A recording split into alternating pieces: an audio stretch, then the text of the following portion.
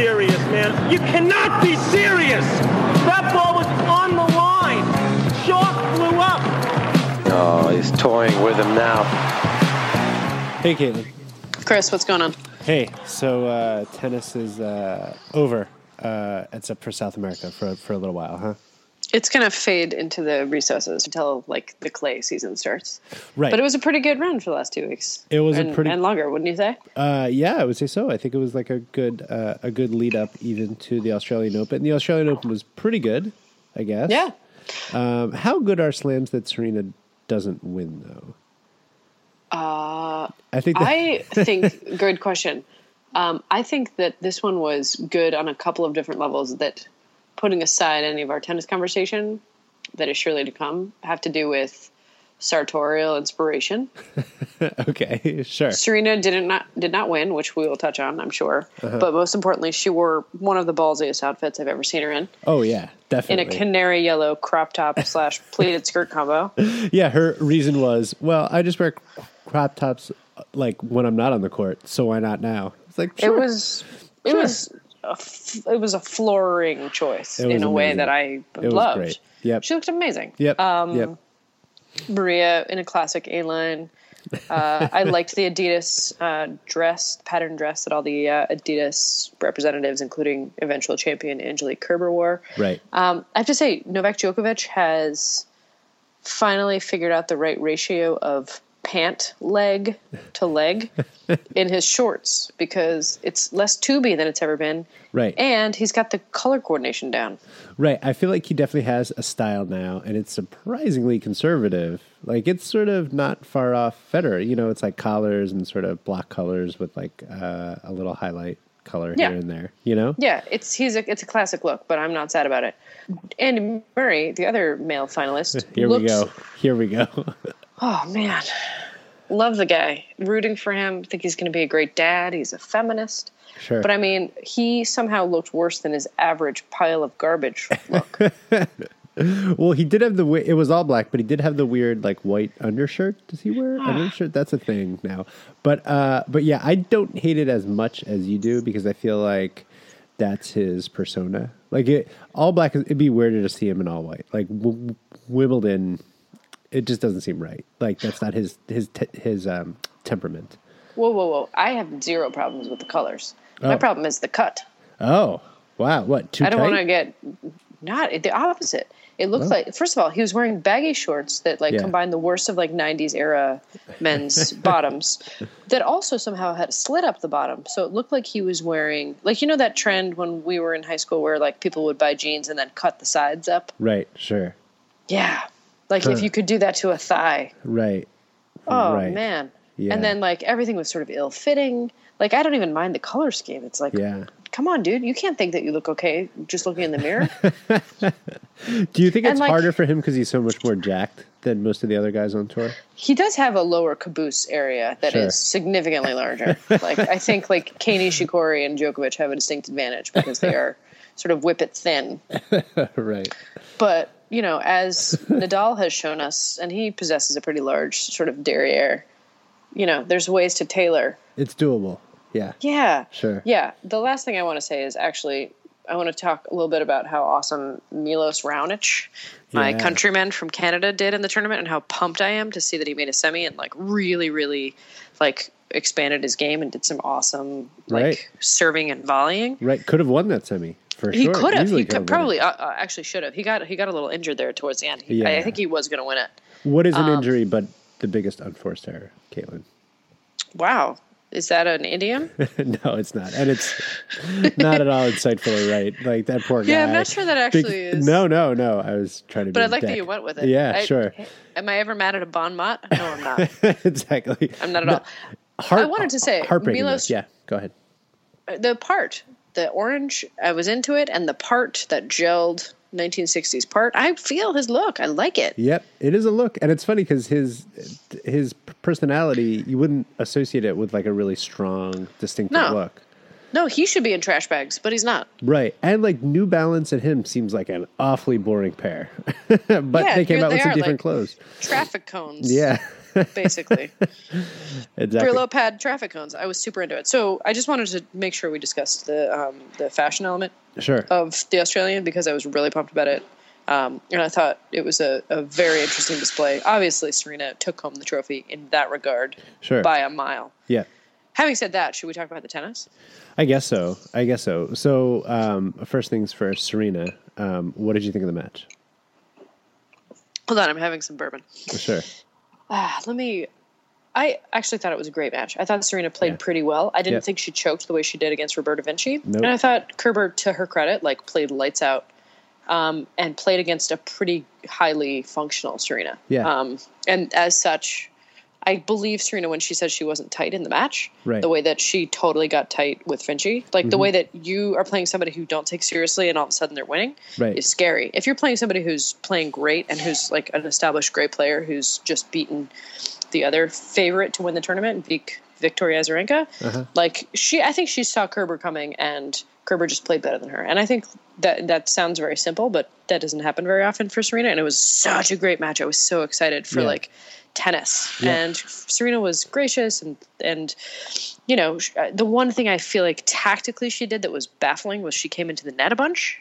Right. Strange, right? I love it generally. Right. I was just praising Milos Raonic for doing it, but it didn't work at all. And so it was interesting. It kind of exposed to some profound tactical weaknesses on Serena's part too, which I thought is interesting because we usually don't see her. The only time she loses is when she kind of plays bad. Yeah. And in this case, she didn't play that bad. She just got beat, and she responded by using a dumb tactic, which was so interesting. It was weird because she's such a good doubles player. So you would think that she had that would be a nice backup at any time, but it just didn't look right there. By the way, you should explain to people that the sound they hear in the background is I think a trash truck moving down the street on the Lower East Side of Manhattan. Wow. Well, I didn't have to because you just did it. That's true. I'm sipping bourbon near an open window, and a trash trunk is clearing trash on the Lower East Side of Manhattan. All right. It's it's my attempt at verisimilitude. Sure.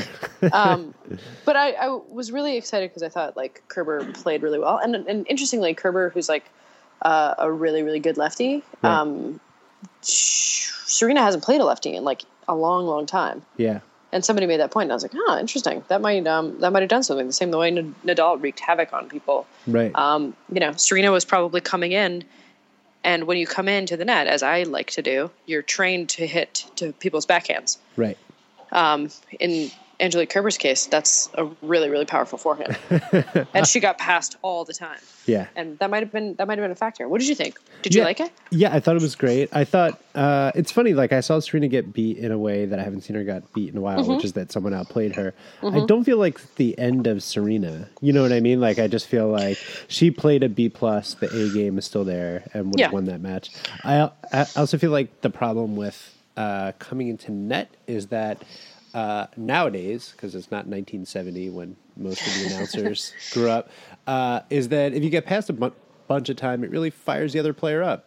Yeah. And they start playing better, Totally. I thought the announcers for this were pretty good in this tournament, but there was a little bit of, in the early round matches, some of the not top-notch people get back to if you just came into net more. Yeah. And I just feel when is it going to, it's going to have to be another 10 years before that generation of announcers goes, so that we have a generation of announcers who grew up at a time who are realistic about what it's actually like to come to net. Well, I also think the main reason I'm doing this tennis podcast with you and have been for the past 2 years is not only because of our sizzling chemistry, but because it is my ultimate dream job to be an on-air commentator for tennis matches. Yep. I'm doing pretty much nothing to advance that goal, so I don't want people to think that I'm working hard at that. Yeah, sure. Yeah.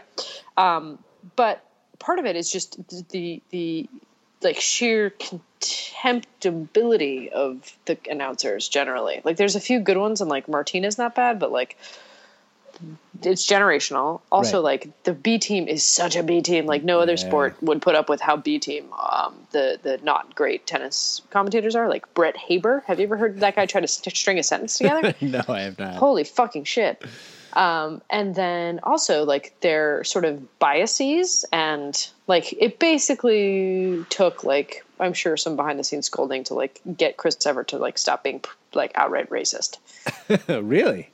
Don't you think? Like the way that she used to talk about Serena's like raw athleticism and like lack of discipline. You know, it's just like, oh man. Yeah.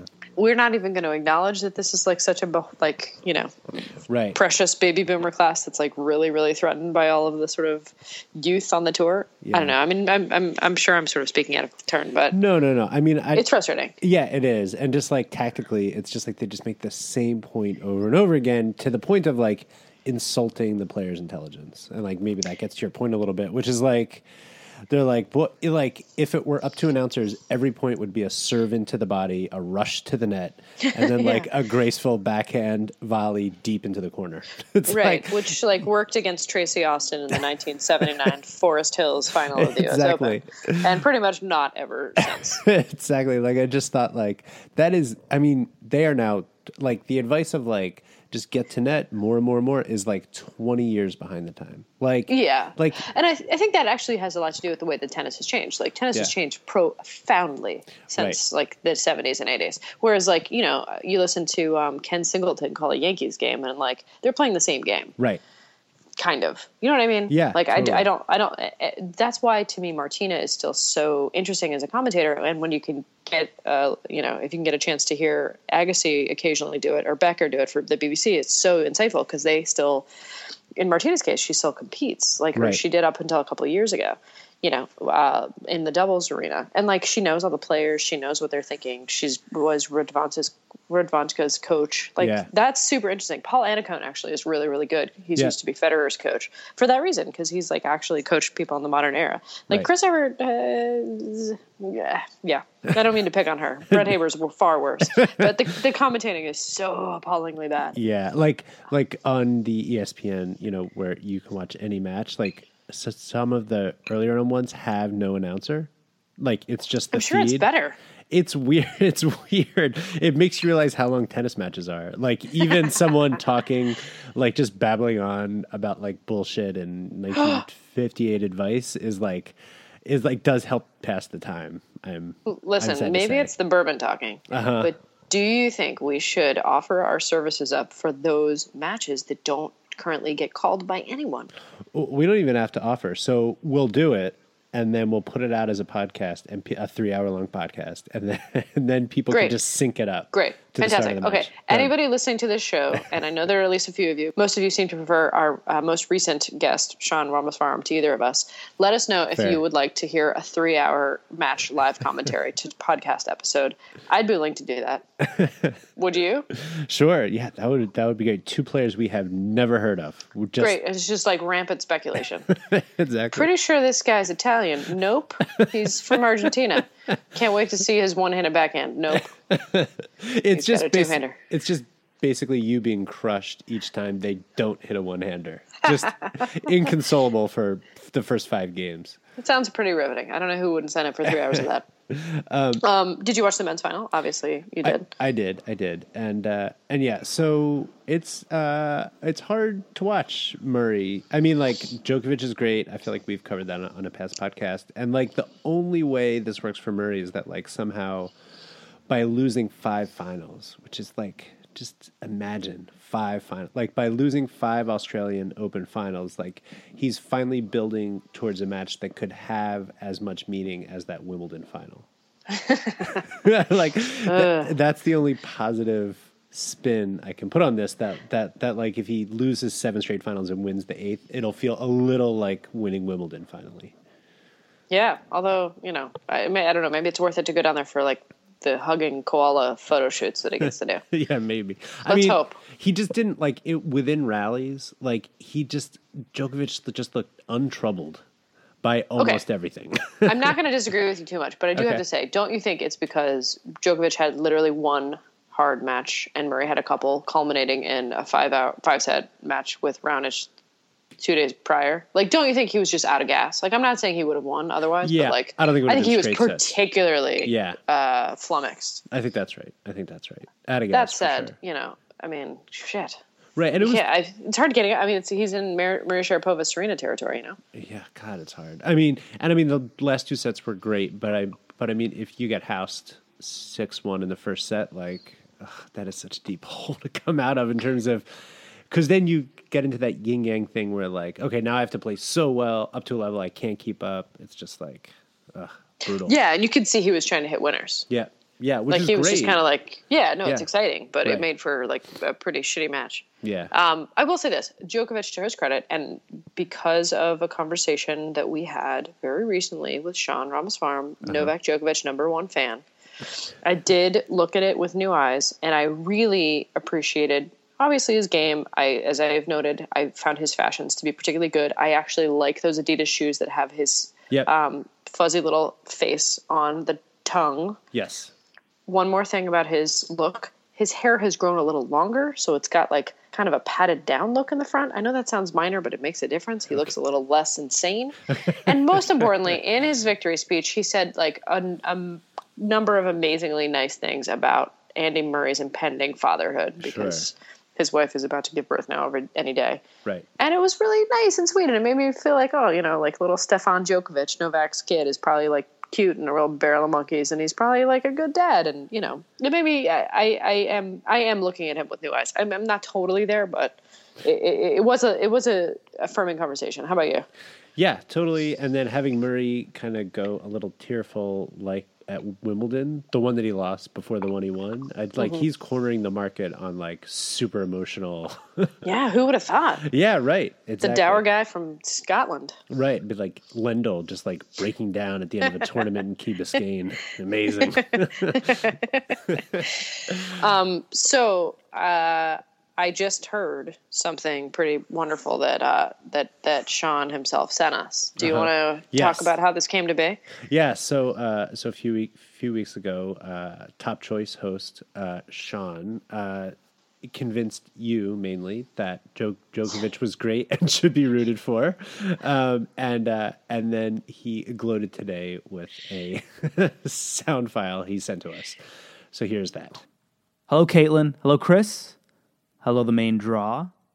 This is Sean Usher Raymond Ramaswamy, Joker loyalist for life. I was on the show a few weeks ago predicting another big year for my boy Novak Djokovic and trying to convince Caitlin and Chris to care. I think I made a compelling argument, and sure enough, our Joker made quite the case for himself against Andy Murray on Sunday. Something about straight sets. I was thinking about Caitlin and Chris when reading the New York Times write-up of the match. I glossed over all of the details about technique. Novak had lots of game, Andy had less. Novak came up with the shots, Andy did not. All of that stuff is fine, but I'm here for the narrative. The narrative was wanting Andy to win Wimbledon so English folks could be less ashamed to be English. I fuck with that. The larger narrative for me remains Novak's world domination. I want to see the dude who started playing in an empty Serbian swimming pool, maybe Yugoslavia, take as much as he possibly can. Because people still hate his face, they hate his faith, they hate his habits, they hate his parents. I hate that hate because he's undeniably great. That's why I want to see Novak take the French and as many more after that as he can. Marty Fish is with me. On Sunday, he tweeted, "Congrats to Novak."